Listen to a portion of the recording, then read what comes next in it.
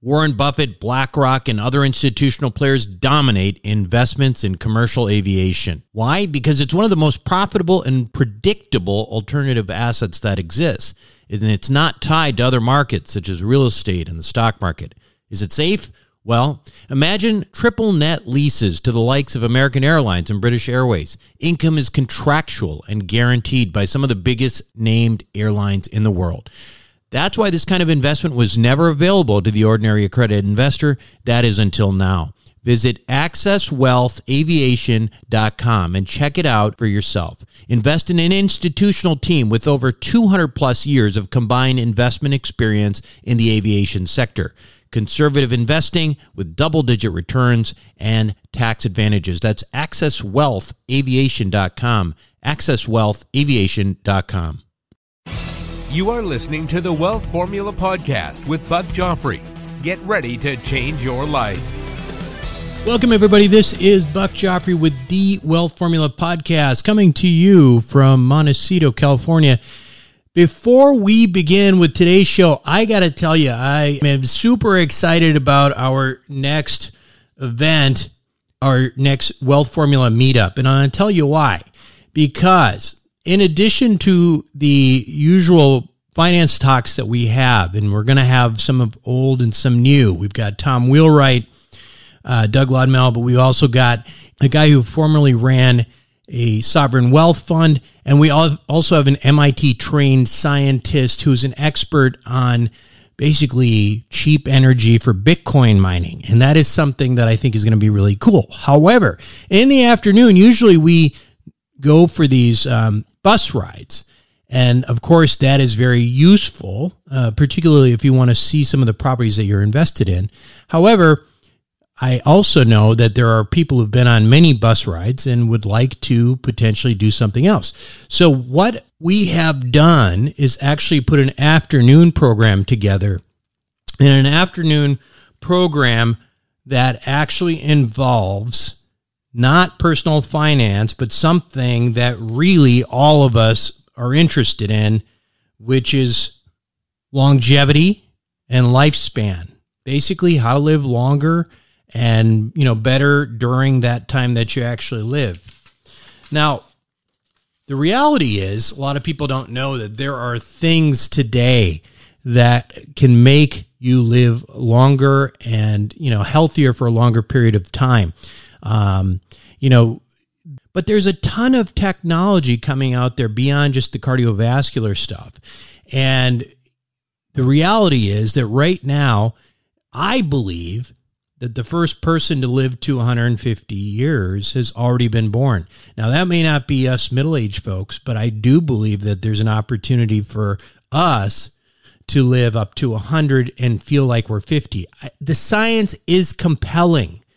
And that's what we're going to talk about in the afternoon. We have some really good speakers that are within our network, some physicians, and it's going to blow your mind, especially if you've not heard much about this stuff.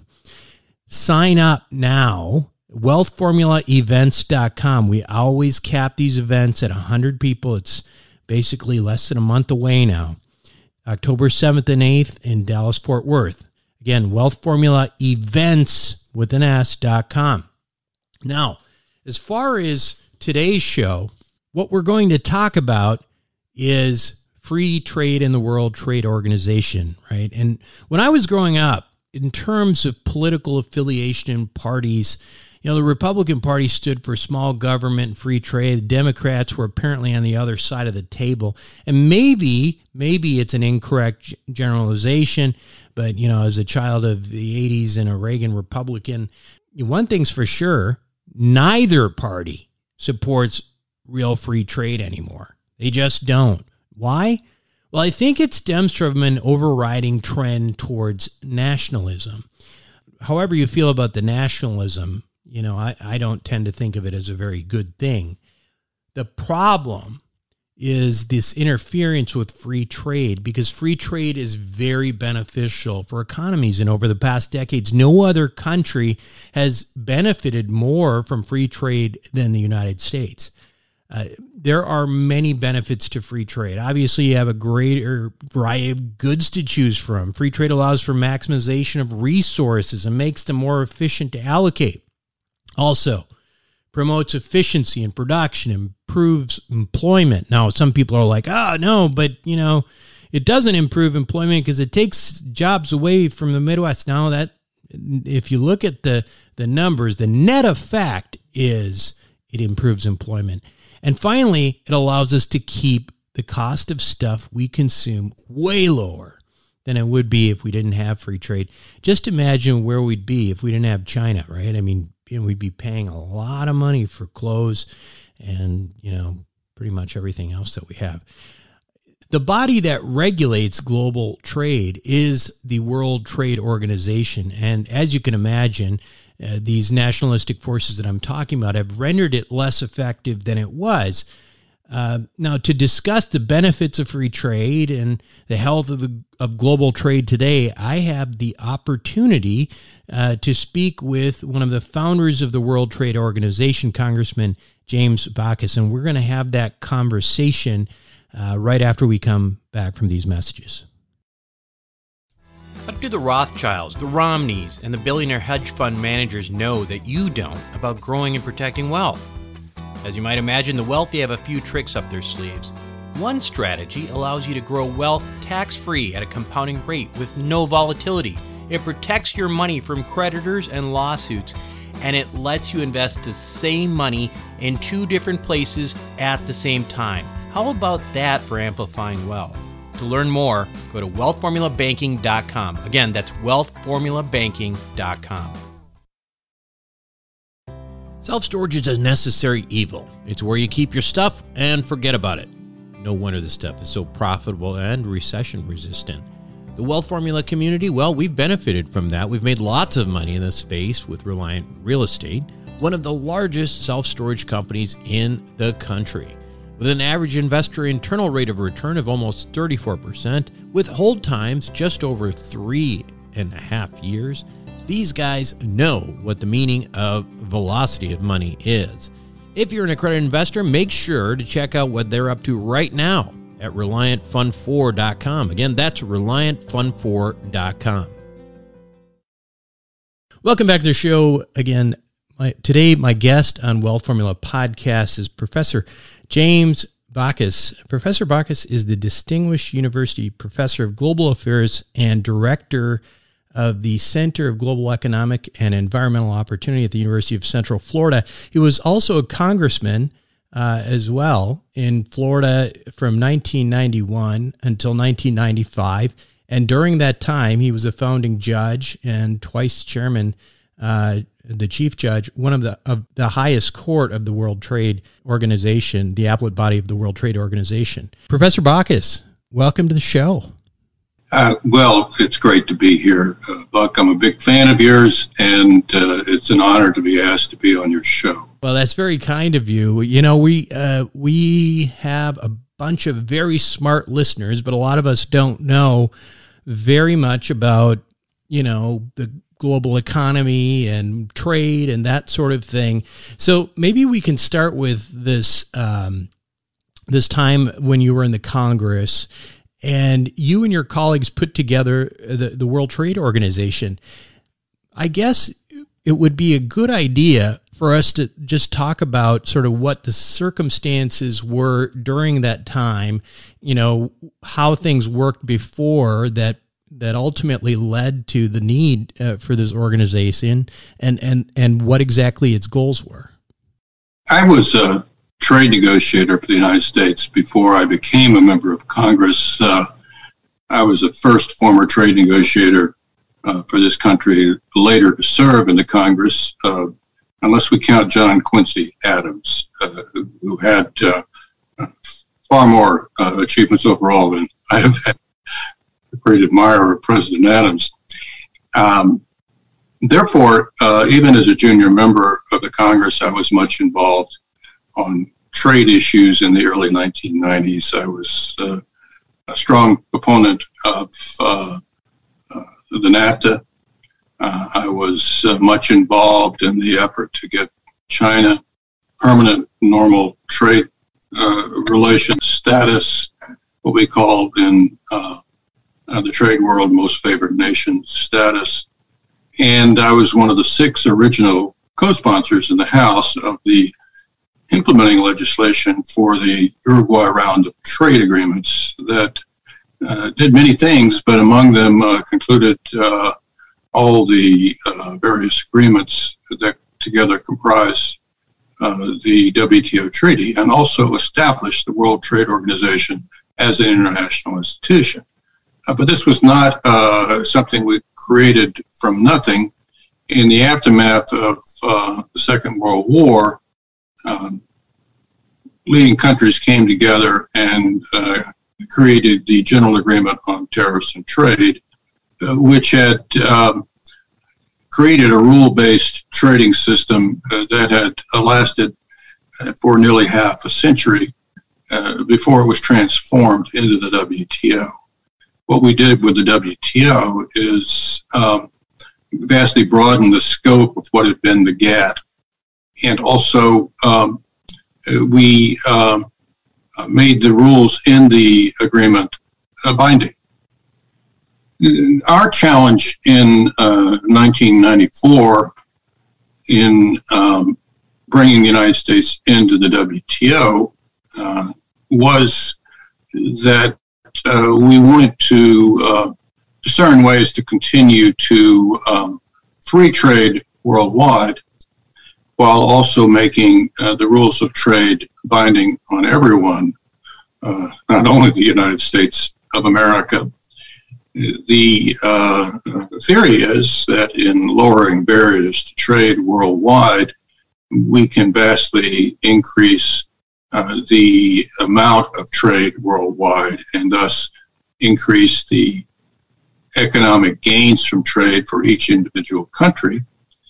And then each country can, in its own domestic deliberations, decide how best to distribute those gains domestically through tax policy, through other forms of domestic policy. And that's exactly what we succeeded in doing with the WTO. More than a quarter of a century later, the Bertelsmann Foundation in Germany has recently concluded a study of the extent to which all the 164 countries that are members of the WTO now have benefited from being a part of this multilateral trading system.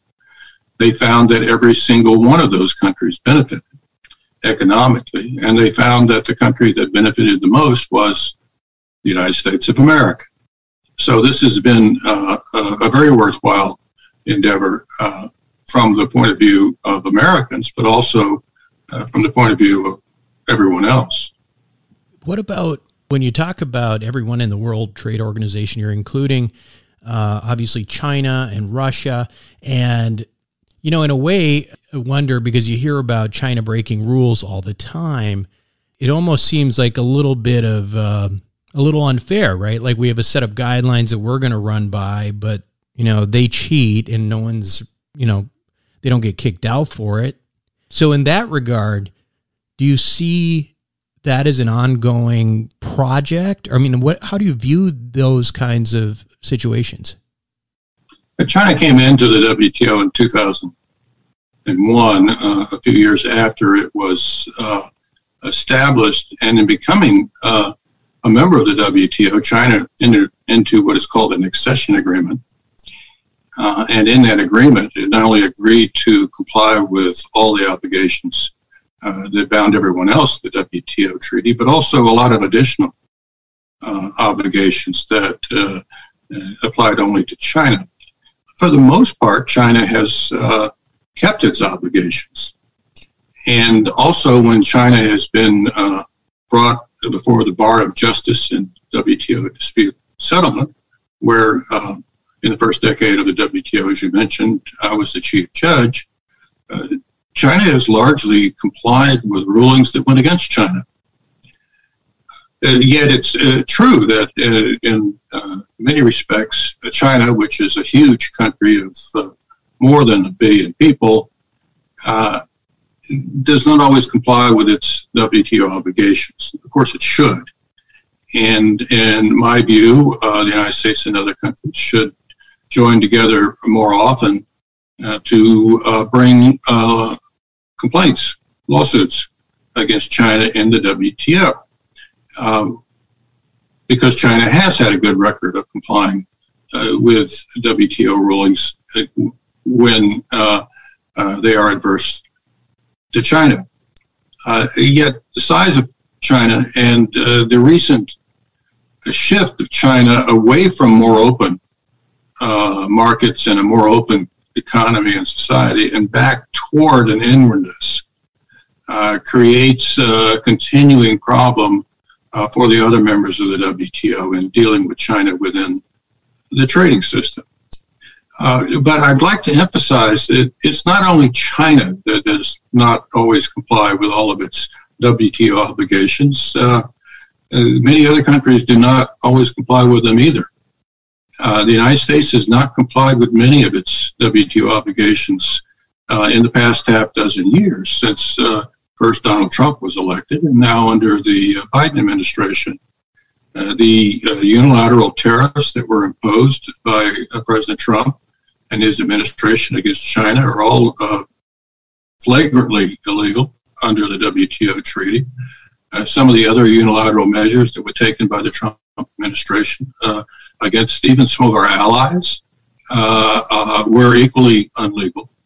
Right now, there are more than half a dozen cases pending against the United States relating to these Trump tariffs and unilateral measures of other kinds imposed by President Trump that the United States is likely to lose. This isn't mentioned very often in the media, but those cases are there and they're moving toward a conclusion.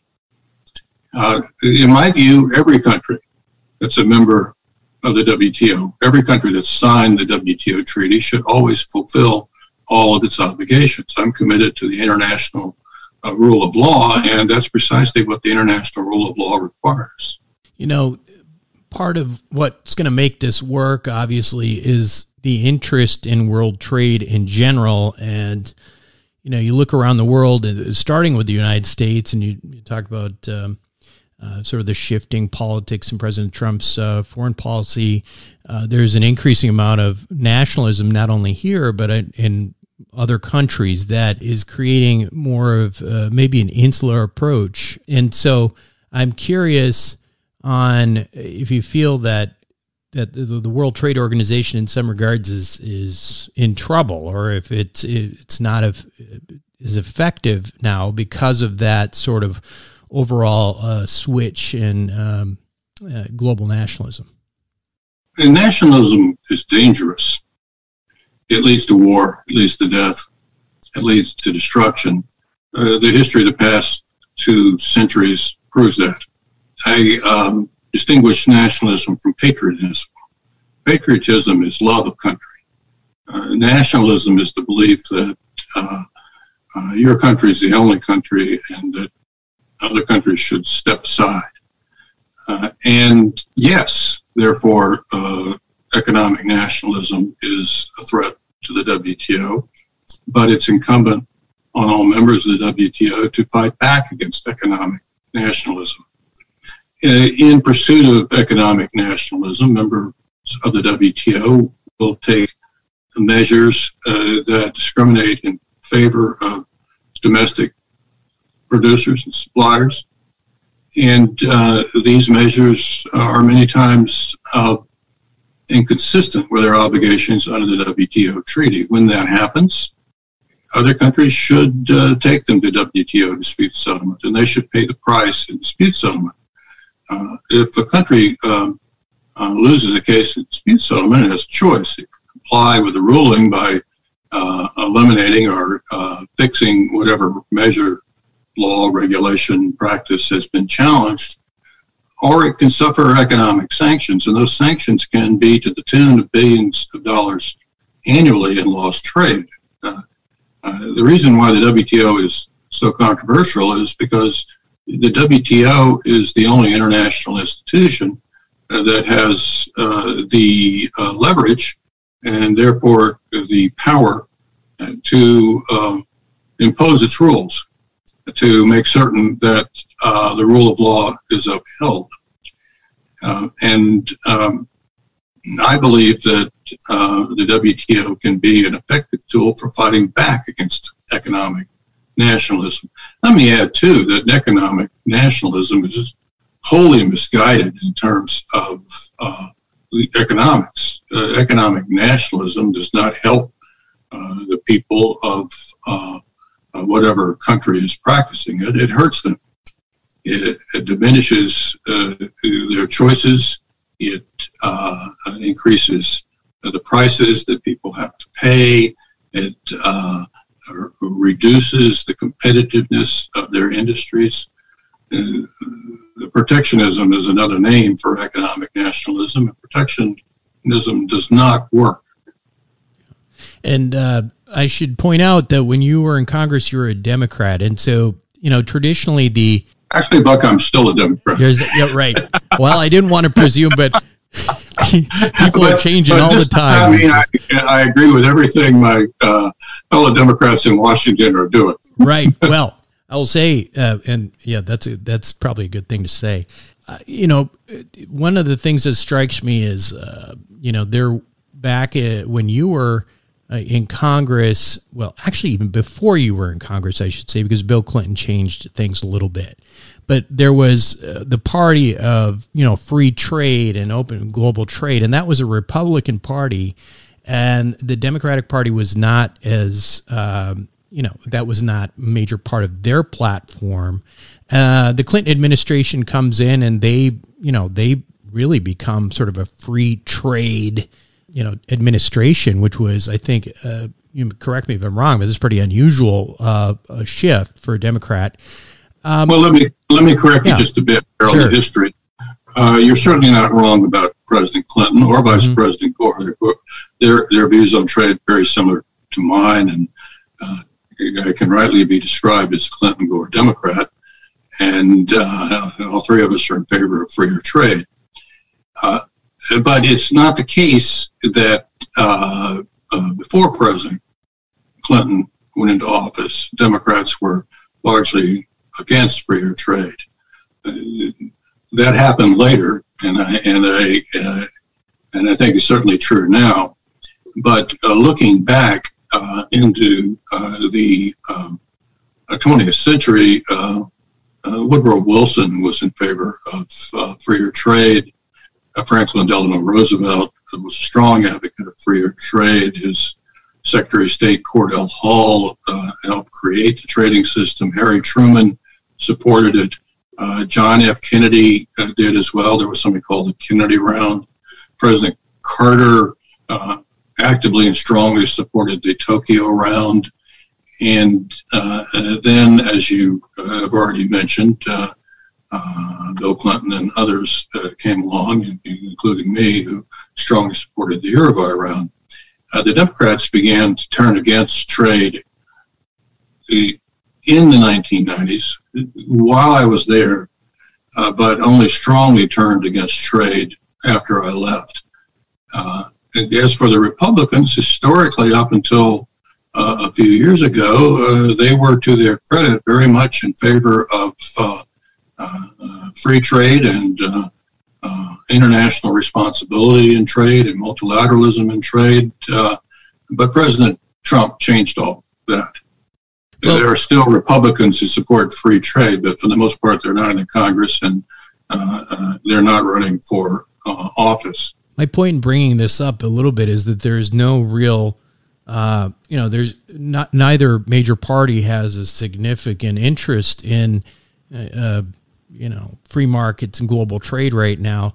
And how does that bode for an organization like the World Trade Organization?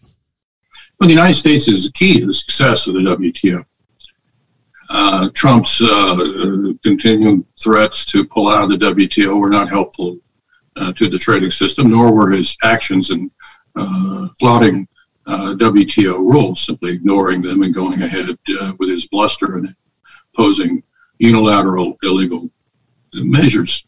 And right now, I have to say that, in my view, the Biden administration is engaging largely in a polite form of protectionism. And they are, for the most part, continuing with President Trump's protectionist policies.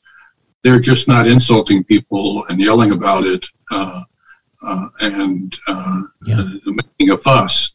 They're very polite about it, but the policy is pretty much the same. Again, that's sort of that's the point I was making, is that, neither party seems to have a significant interest in. I think that's true, and indeed it's an understatement. And this puzzles me to some extent, because if you look at any of the polls that have been taken nationally by established polling organizations, they all find that overwhelmingly the American people are in favor of lowering barriers to trade and being engaged internationally in business and commerce.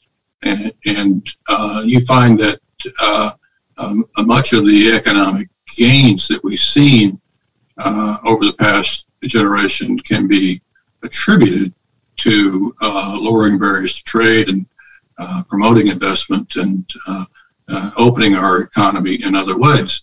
The problem is that we should have been doing two things during all of that time, and we were only doing one. The one we were doing is lowering barriers to trade, opening up the economy. The one we were not doing was making certain that many of the American people had the skills and the opportunities they needed to be able to succeed in a more open economy. And those are the people who've been displaced. They're largely in uncompetitive industries that continue to exist only because of trade protectionism. And they're largely workers who don't have higher levels of formal education. And they have needed help in getting through this transition toward a more open, more globalized economy, and they haven't gotten it. And of course, what's happening now is that the people who forgot to help them, both Democrats and Republicans alike, are pointing at the wrong target. They're blaming these consequences on trade when they should be blaming themselves for not providing the opportunities and the broader safety net and the economic help and making a job transition that is necessary. Where we have failed in the United States is making certain that the bountiful economic gains from trade are shared widely among the American people. Senator, tell us about the book you wrote and why you wrote it. Well, my latest book is called Trade Links, New Rules for a New World. I am committed not only to trade, but more broadly to sustainable development. I believe and have been working for decades for the environmental, economic, and social goals of sustainable development. And I'm much engaged in that still now. The trading system, I believe, and I was there and helped make this happen, was intended at the outset, as the very first paragraph in the preamble to the WTO treaty says, to pursue trade and other economic endeavor consistently with the objectives of sustainable development. And here I'm quoting the treaty. And that's exactly what this book is about. It's about how we could change the WTO rules, the provisions in the far-reaching WTO treaty, to make certain not only that trade does not stand in the way of sustainable development, but that trade is an affirmative agent for sustainable development. In the book, I explain why we need to do that, and I also explain how we can do it. I make many specific proposals, and I'm pleased to say that although when I began talking about this after I ceased being a judge on the WTO in 2004, there were no WTO members who were at all interested in what I had to say. Today, 74 WTO members, nearly half of the membership, but accounting for about 85% of all global trade, are actively engaged in what they call structured discussions on the relationship between trade and environmental sustainability. Indeed, I've been speaking with these members and those staffers who are working with them frequently in recent weeks, and I'll be meeting with them in Geneva later this month when I speak at the WTO about Trade Links, my book. And this is a serious amount of progress. Structured discussions in WTO speak are usually a prelude to genuine negotiations that may happen within the next year or so. And they're looking on the environmental front at a number of issues that I talk about in Trade Links that I think need to be addressed. The need to spread technology transfer of new green technologies by eliminating barriers to that trade. The need to address subsidies that cause environmental harms. The need to begin building toward a much more circular economy, such as through disciplining a lot of the environmentally harmful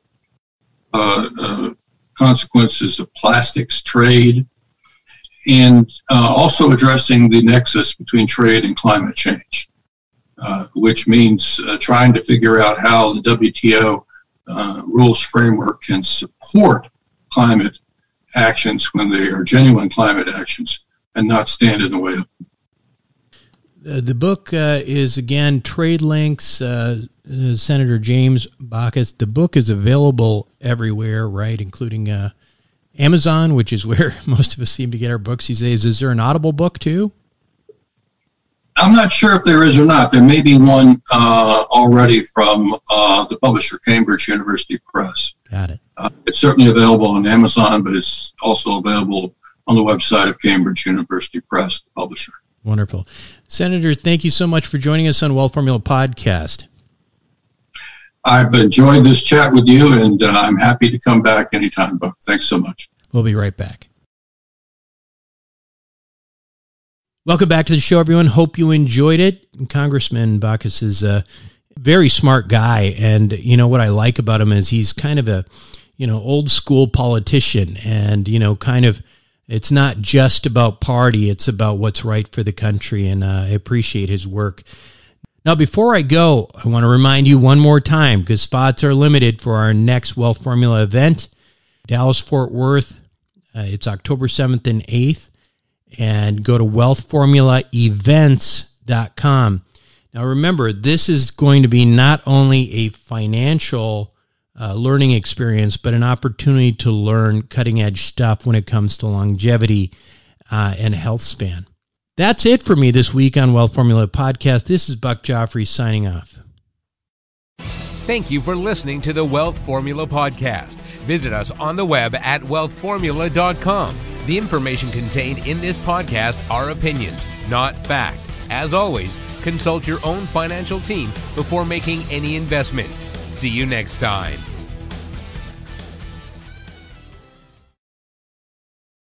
Buck Joffrey here from Sapio with Buck Joffrey. Aging might become reversible over the next 10 to 20 years. It's already being done in lab animals, so it's just a matter of time. Our challenge? To be healthy enough for when that time comes.